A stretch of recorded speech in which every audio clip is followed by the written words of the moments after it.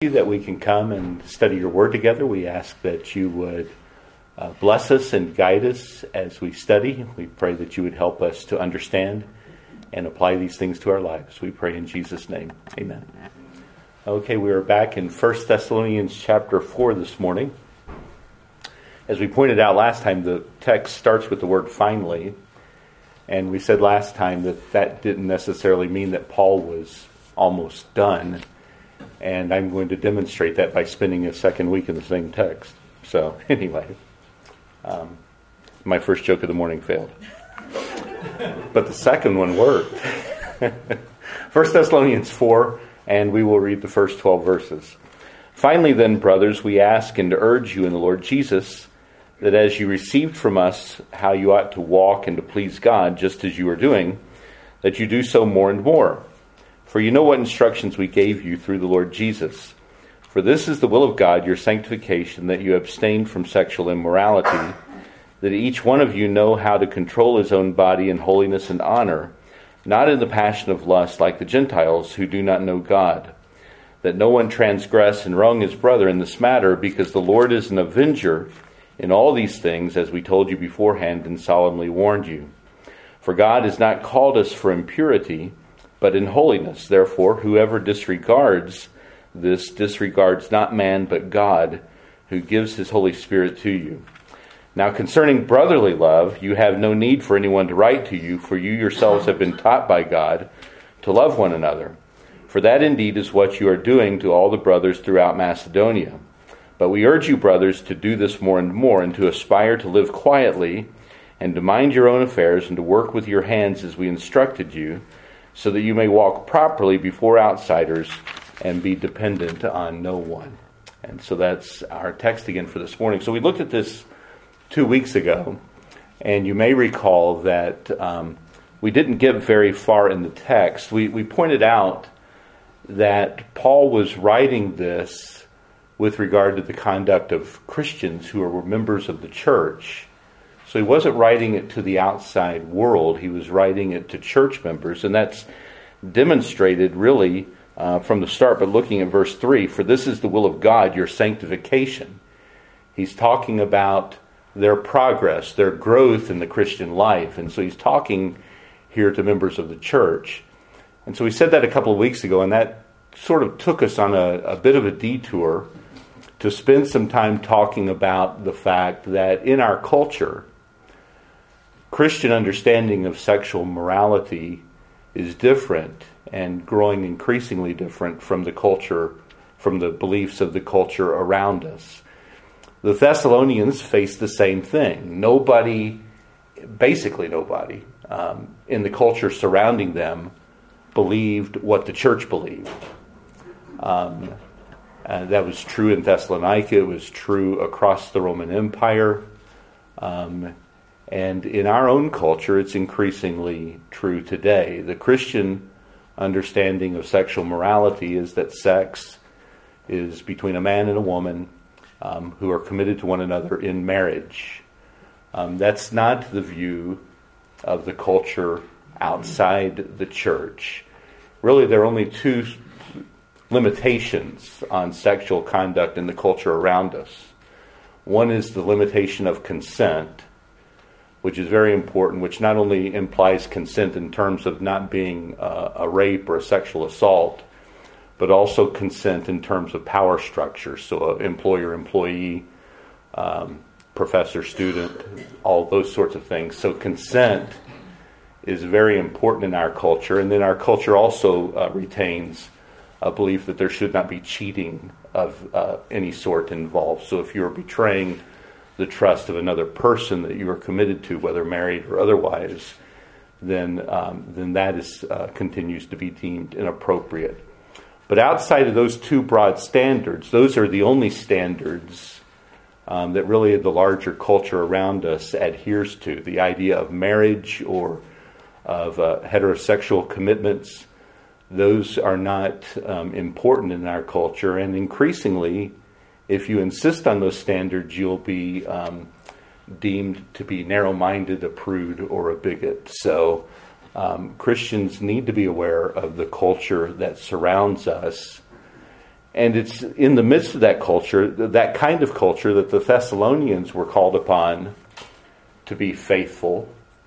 And it's in that culture, that kind of culture, that we are called upon to be faithful to what God has to say about these things. And faithfulness in this regard requires two things. First of all, it requires correct belief in teaching by the church. And then second, it requires correct behavior by Christians. And those are two separate things that go together, but each of them needs to be thought of both separately and together. So obviously, if the church is not teaching correctly, that puts everyone at a disadvantage, right? Because if you don't have the correct teaching in the first place, then you're less likely to behave appropriately. And so belief precedes behavior. And so it's necessary that in a culture that surrounds us that does not believe biblical understandings, Christian understandings, universal understandings of morality, sexual morality, it's important that the church retain correct teaching. And we're in our day, we are seeing increasingly that the culture is rubbing off on the churches, and so we are seeing churches that are starting to sway. In the past, it was churches that are deemed liberal churches that were that have gone outside of biblical authority and have taken on other views. But increasingly, over the last several years, we are seeing evangelical churches that are moving away from the biblical standard. And so if that continues, then those churches that continue to adhere to the biblical standard will find ourselves marginalized, not only by the outside world, but by much of the Christian community. And so it's something that we may have to face in the decades ahead. I had a question because I had a related conversation about this in the past 2 weeks with a girl in one of my classes. She is a Lutheran. And so I was like, oh, yay! Nah, shouldn't have been that excited. I was like, oh, yay, someone else, and not so much, because it became kind of what you're saying, because I was talking to her about, we started talking about this conversation, sexuality, and she told me that she had a sister that was gay, that she had gone to her pastor, and that the pastor had said, basically, this is how God made you, and therefore there is nothing wrong with it. And I didn't want this to devolve into a huge argument because I knew fighting with her on it right then and there was not going to get anywhere, and also it just wouldn't have been productive or anything. And also I didn't really know what on earth you say to that, because yes, God did create us and He does allow certain flaws, I don't know, like issues with us, but what's the line between, well, He made you that way and that's a result of sin, and though He allowed that, what do you do with that, basically? Well, it partly depends on where this minister's coming from. Let me try to answer the question kind of broadly. That with Lutherans, as with Presbyterians, there are different denominations that have different levels of adherence to Scripture. And all of this began 100 to 150 years ago. But trying to think of the best way to do this. So among Lutherans, if the largest Lutheran denomination is the ELCA, the Evangelical Lutheran Church in America, which in spite of this is on tape, isn't it? In spite of the word evangelical, they by and large reject the authority of Scripture. And so the Bible is a nice book that gives us some good ideas, and we learn about the religious history of Israel, but it's outdated for our day. So those Lutherans would be comparable to the PCUSA in a Presbyterian context. There are other Lutheran denominations that are more conservative, that adhere more to the Bible, including the Lutheran Church Missouri Synod and the Wisconsin Synod of Lutheran Church. And so if you go to those, you'll find that their teaching tends to be more along the lines in a Lutheran context of what the OPC and the PCA and the ARP believe in a Presbyterian context. I don't know if that's helpful at all, but it's a liberal-conservative divide in these denominations. If you reject biblical authority, it's kind of interesting that if you go back nearly 100 years ago, those that were rejecting biblical authority said, well, by not holding to inerrancy and all of that, we can at least keep a biblical ethic. But starting in the 60s, the biblical ethic started breaking down severely, and that showed itself first and foremost in terms of sexual ethics. Which, what would I say to her? When someone says, or just in general about like someone who's homosexual, there is the belief that the people who are, there's some of that, they truly are born with that predisposition, which is unfortunate. And so, in essence, you are born that way, but how do you distinguish between you're born that way in sin and how God created you specifically as a person?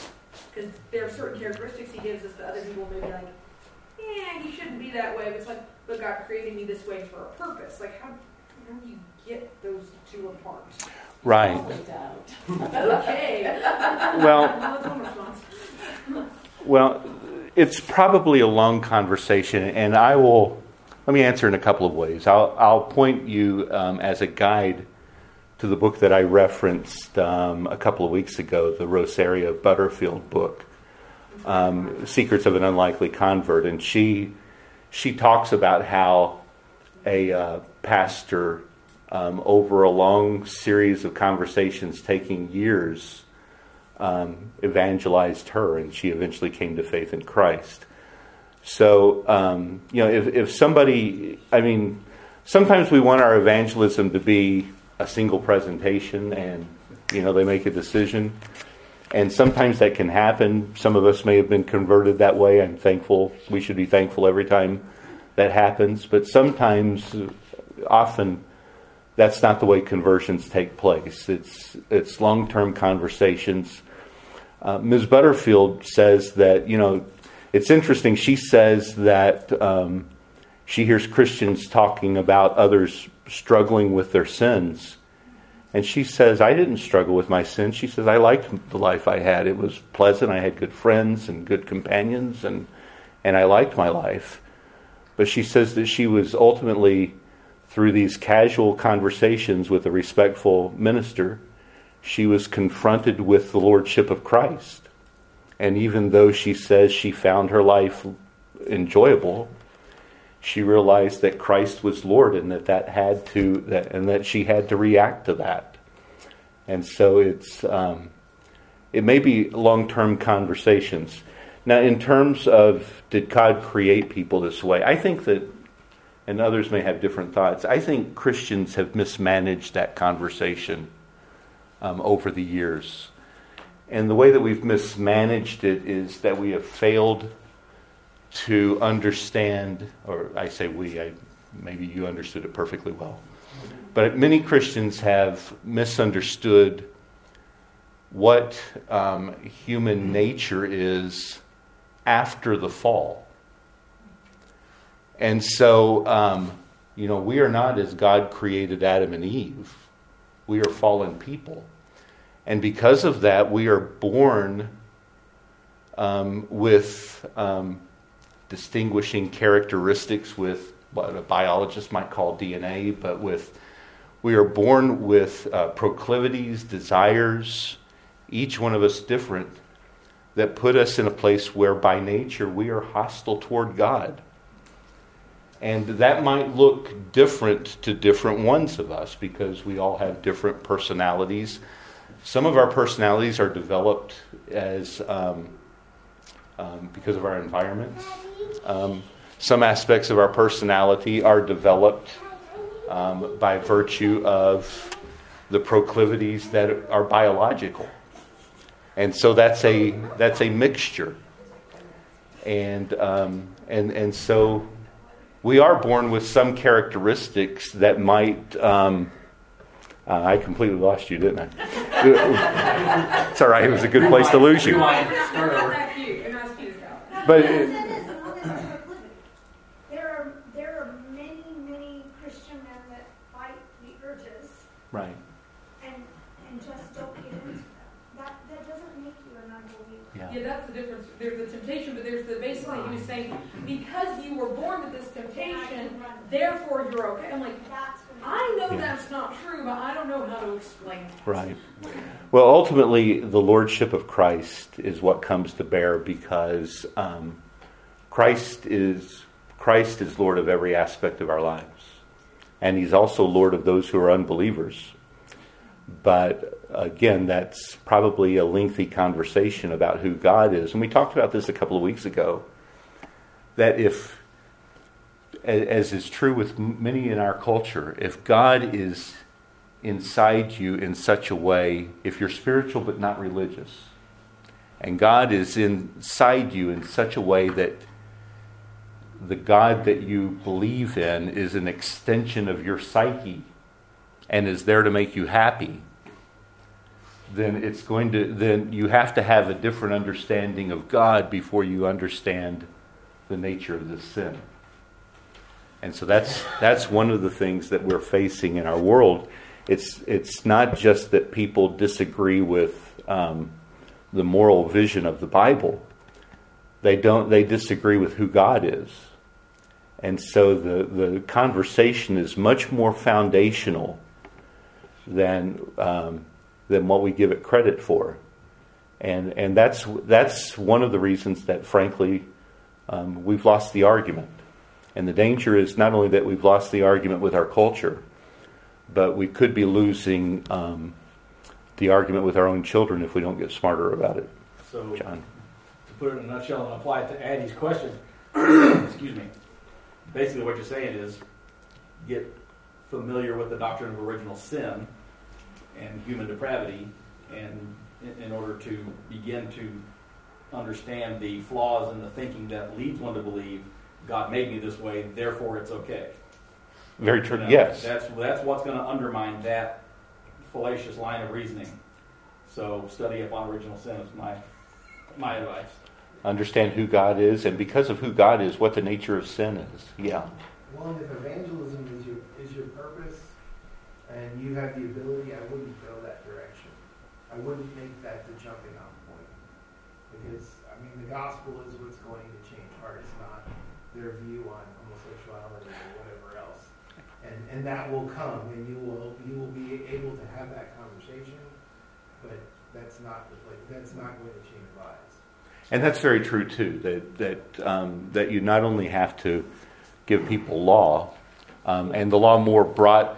I think one of the mistakes that Christians make is that we can give the impression to our culture that the only sins that we care about are sexual sins. Now, we talked about the other kind of divides between liberals and conservatives.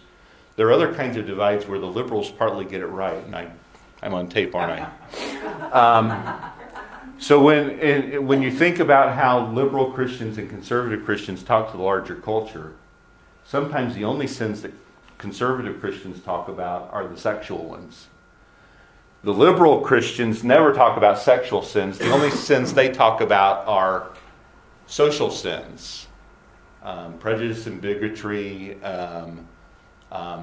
sins against the environment, a whole array of economic injustice, cultural issues, not just economic, but poverty, things such as that. Both groups have a view of sin that is too constricted, that fails to make use of the entire moral law.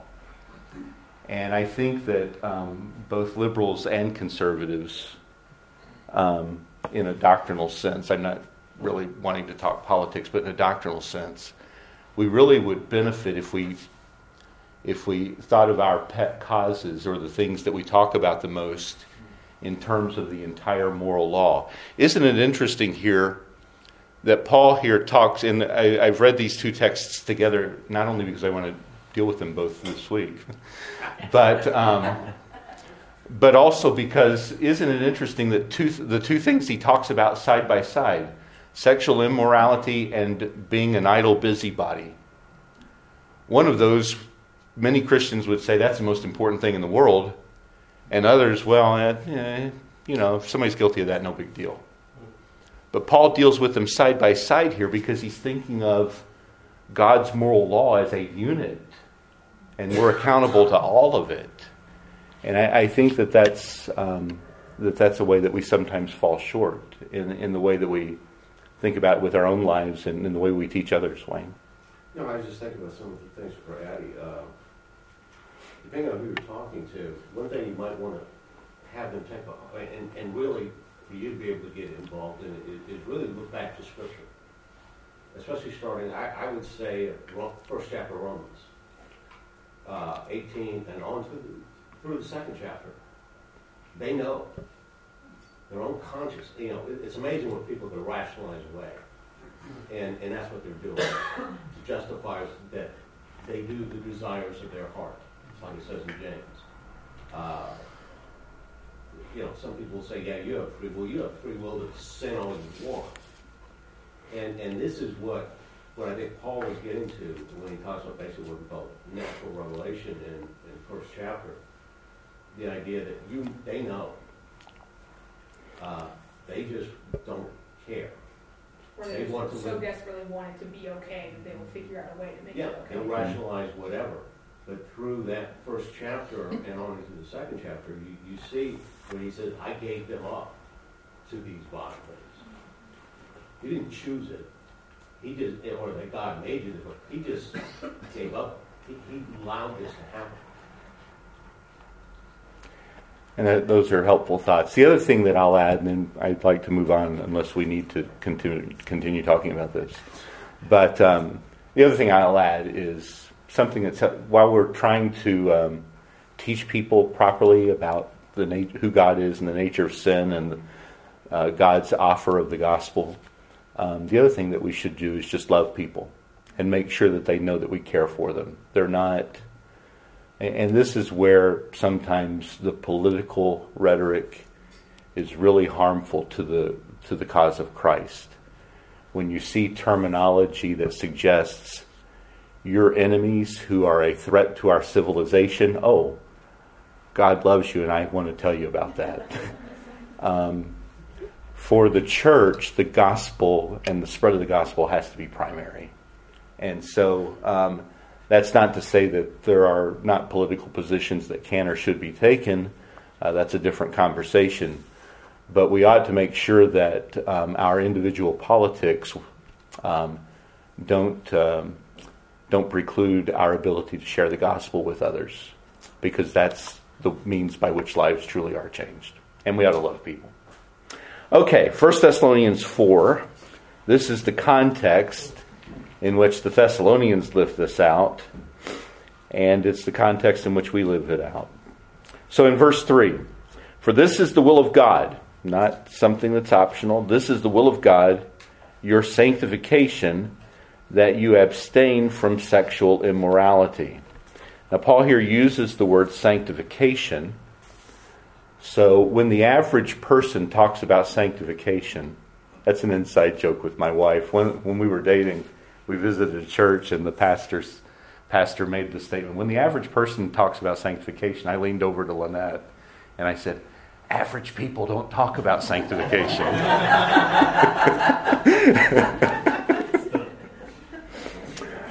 But what is sanctification? That sounds like a catechism question, doesn't it? Anybody want to give your memorized it? Sanctification is the work of God's free grace, whereby we are renewed in the whole man after the image of God and are enabled more and more to die unto sin and to live unto righteousness. So that's what sanctification is. There are several things that you can notice from that definition. Sanctification is a process. And so that it differs from justification. Justification is a one-time, once and for all declaration by God that He has pardoned our sins and declared us to be righteous. And so justification is a once and for all thing. Sanctification is rooted in our justification, but it's an ongoing process of our growth in the Christian life. There's a sense in which we don't participate at all in our justification. All we do is receive it, right? Having been justified by faith, we have peace with God. There you see the once and for all nature of it. Having been justified by faith, that's from Romans 5:1. So it's a once and for all thing that's received by faith. We don't participate in it, we just receive it. Sanctification, on the other hand, is something that, in a sense, we participate in by making use of the means of grace, such as preaching, the elements of the Lord's Supper, the sacraments, prayer, and so forth. So we participate. And yet, sanctification is a work of God's free grace. So even though we participate in the things that He's given us, we shouldn't have the idea that we sanctify ourselves by doing these things. It's rather that God uses these things in our sanctification. So in this life, sanctification is always partial and incomplete, although we should, as Christians, be progressing. But we'll find, I think, that when the very best of us, that when we enter our final state, that we have made far less progress than we thought, and our glorified state will be very different from our final state in this life. But nonetheless, sanctification is something that should be happening in the life of every Christian. If you are not growing in grace, it would be wise to ask why that is the case. And Paul here says that that abstaining from sexual immorality is essential to our growth in sanctification. Now, it is interesting here that in talking about this, Paul doesn't seem to be talking about anything that in particular that has happened in Thessalonica. Now, this is different from the following sin that I mentioned that he talks about, that of idleness and being busybodies. That he talks about with a certain degree of specificity, and repeatedly. He addresses it beginning with verse 9. He mentions it again in chapter 5 and verse 14. And then again in 2 Thessalonians, he has an extended discussion of idleness in chapter 3 and verse 6. And so there seem to be some specific things he has in mind about idleness, things that were happening in the church. And we probably have some pretty good guesses as to what those things were. It's probably not an accident that Paul talks about idleness just before, in verse 13, he starts talking about the second coming. And it appears likely that there were some people within the church that said, Christ is coming back, and the people in the church are generous, they will take care of me. So I don't want to be doing this work that, takes away from my good time. I'll just lay back, wait for Christ to return, which is going to happen soon. And if it's not as soon as I think it is and I run out of money, then the people in the church will take care of me. And so that seems to have been the attitude that some were having in the church. And so Paul admonishes that beginning with verse 9. But unlike the idleness, it seems that sexual immorality that Paul addresses here is not something that he's aware of a specific situation. He was aware of specifics with regard to the idleness. With this, it seems more general. And so it might be asked, well, why would Paul give general instruction when he's not aware of any specific sin?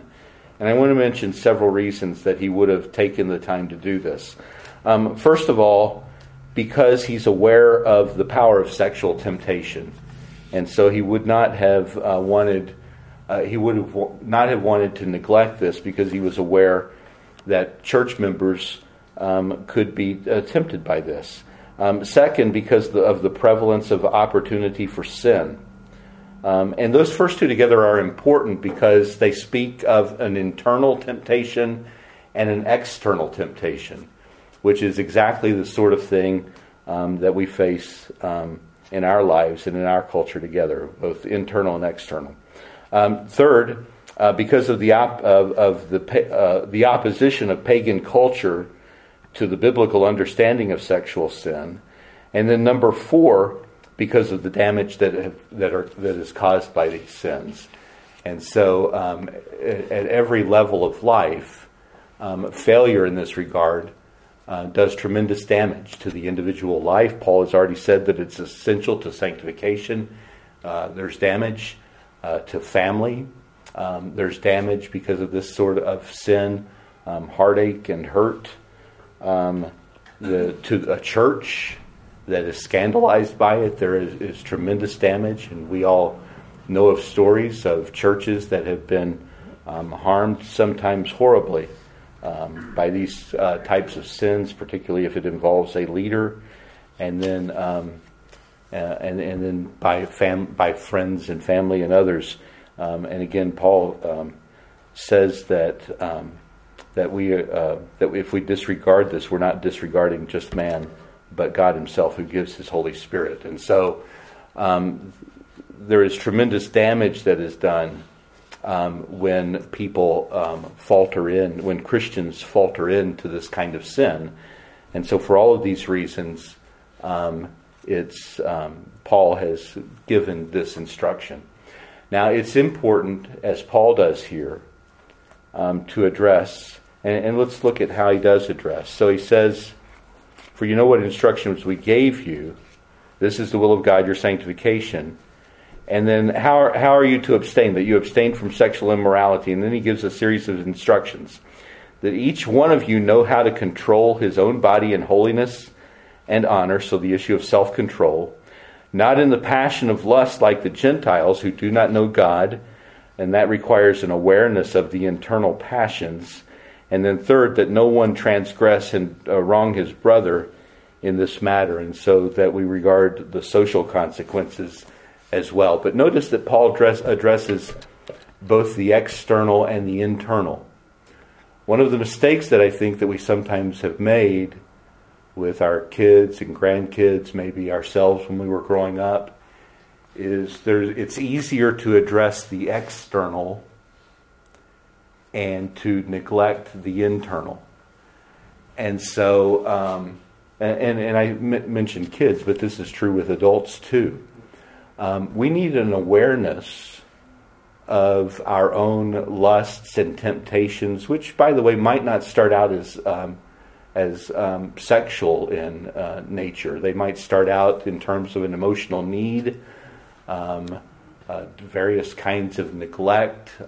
There are lots of reasons that people find this sort of behavior or falter into this direction because it's alluring. And we need to be honest and aware of it. People want hard and fast rules. I grew up in a fundamentalist church that had lots of hard and fast rules about the kinds of entertainment that you could engage in and that sort of thing. And that works for some people. It's not necessarily a bad thing. But for some, as soon as they can escape the rules, they're worse than the kids that were raised more loosely.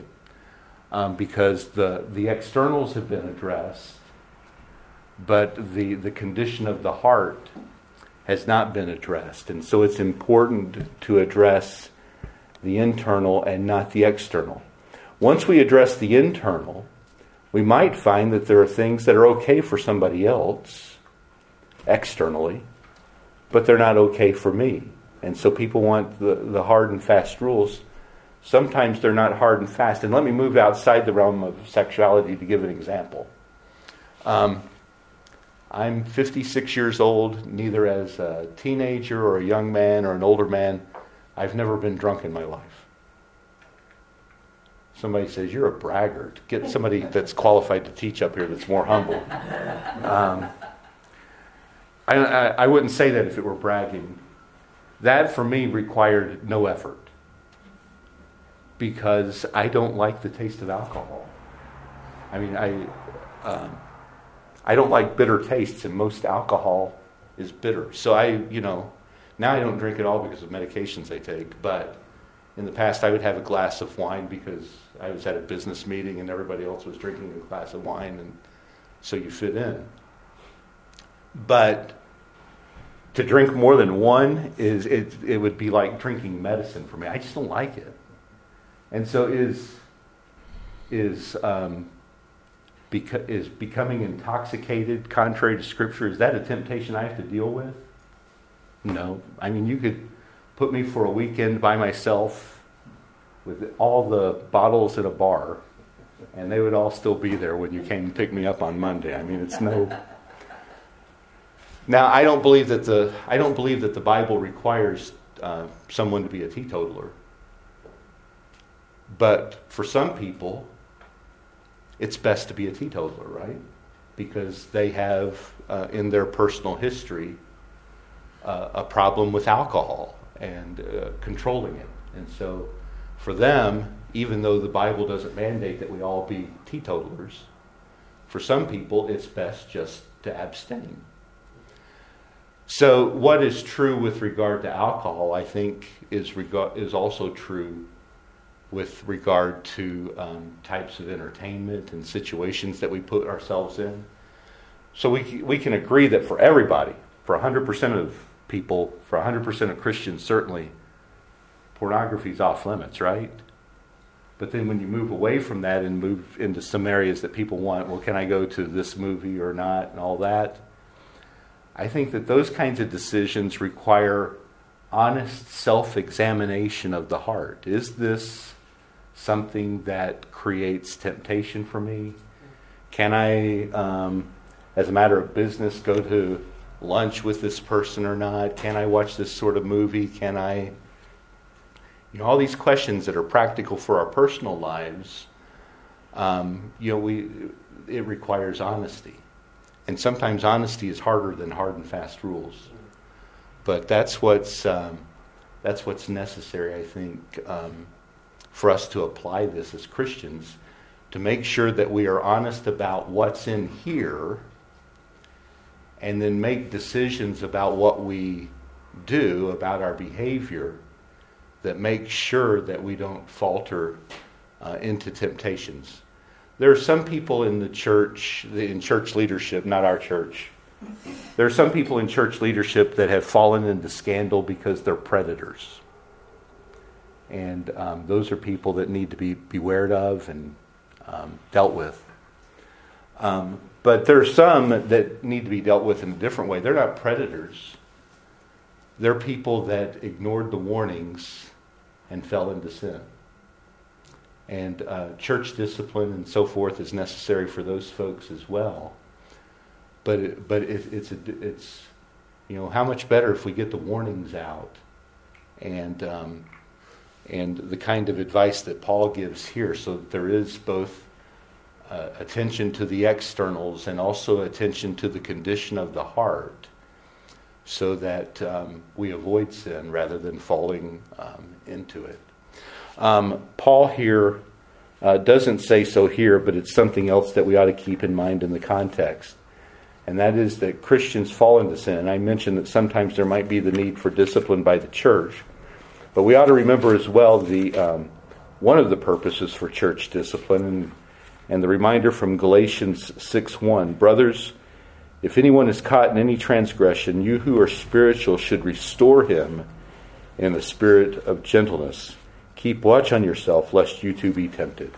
And so there's both there a warning about temptation, but also a reminder to the church that when folks fall into sin, the point is not just to point out the sin and condemn, but the point is to seek repentance and restoration to the fellowship of the body. Because these are kinds of sins that Christians are guilty of sometimes, and there is thankfully forgiveness in Christ for the guilty. And so that's what Paul has to say here. Thoughts, questions, comments? Julie? You know what, and you mentioned this at the beginning, but I think what really struck me as you talked through the book bookends of this conversation about sexual morality are God's standards. And still thinking about that idea of the culture, we want to redeem the culture to let the culture be the standard, which changes with the passage of time, but God's standard never changes. And that is why it's so important that we do submit to faithful teaching. Because that is what sets up, is it okay to be in a room with a bunch of bottles of alcohol or not? Is because you are submitting to God, to the authority of God's standard and what He says. Very true. Other thoughts? Let's spend a couple of minutes talking about idleness, just so I can say we covered it. And next week we'll move to less controversial topics like the so-called rapture of the church. So anyway, I picked this book, didn't I? So as I mentioned, there seemed to be a very real problem with idleness in the church. And it may very well have originated with this interest in the doctrine of the second coming. Christ is coming back, and so therefore I don't need to be diligent in work. It's interesting that he emphasizes here not only are they to stop being idle, but they are to mind their own business and not that of others. Don't those two things tend to go together? If we're not minding our own business, we tend to be minding somebody else's.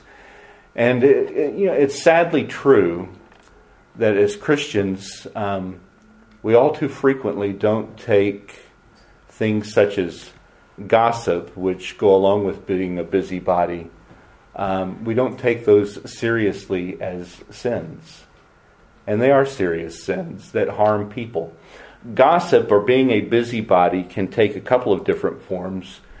The one that we tend to notice is that it takes the form of saying things about other people that aren't true.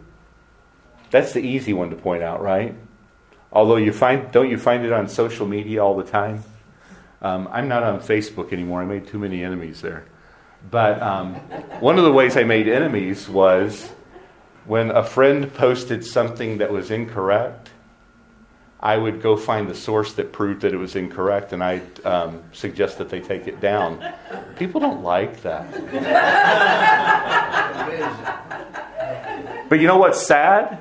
And this is true.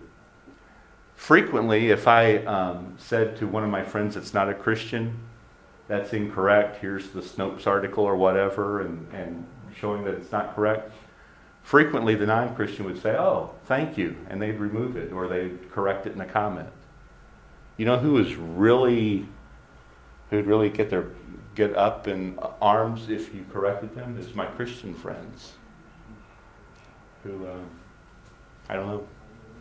But anyway, it's sad. So gossip, where we're sharing things about others that's not correct, is obviously a sin of being a busybody.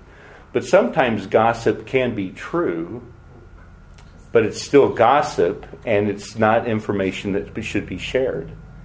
I mean, if we're sharing information with the intention, either the direct intention of harming somebody else, or an indifference about the impact of this information sharing on somebody else, if it's not out of Christian love, but out of the enjoyment of saying, "Hey, I know something, do you know?"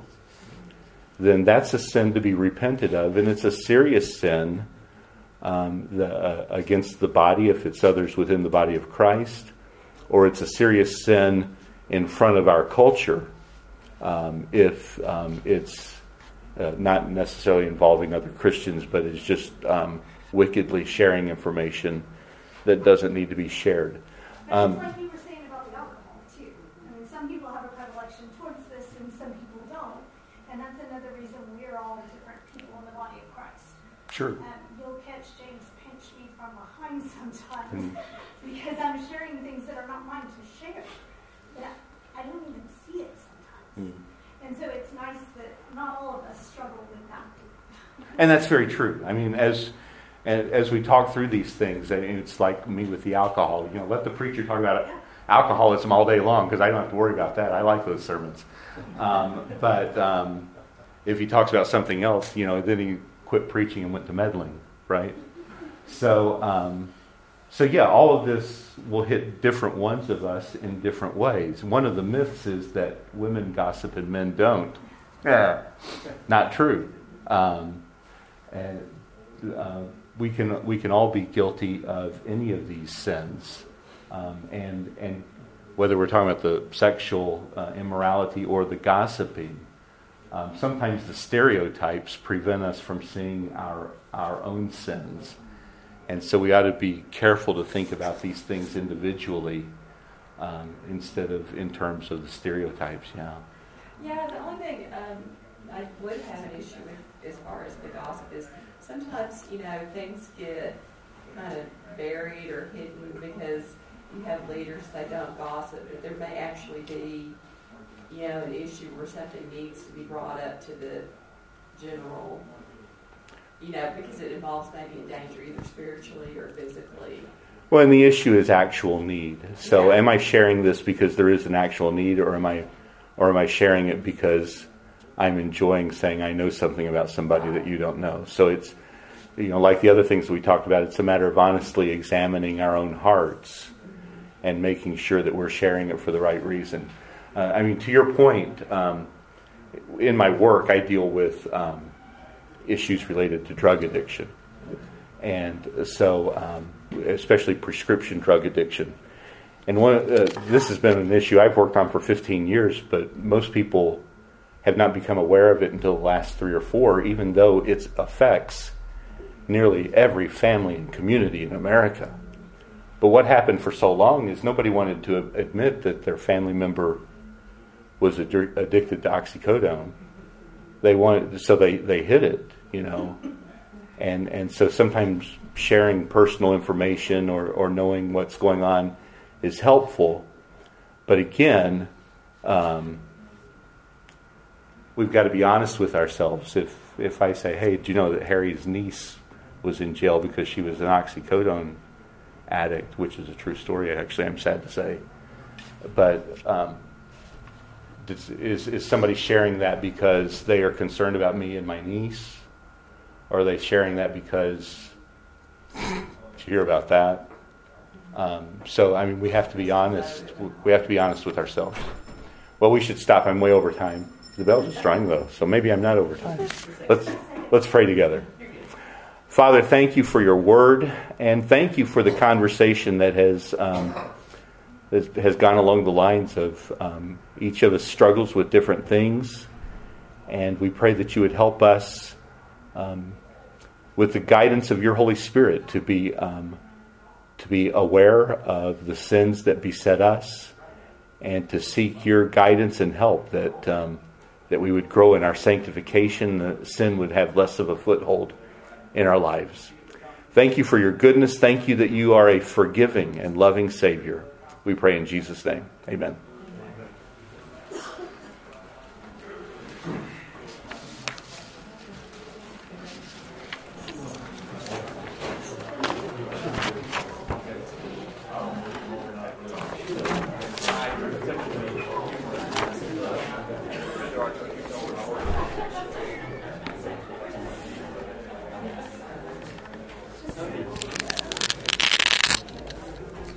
Thank you, sir. Thank you.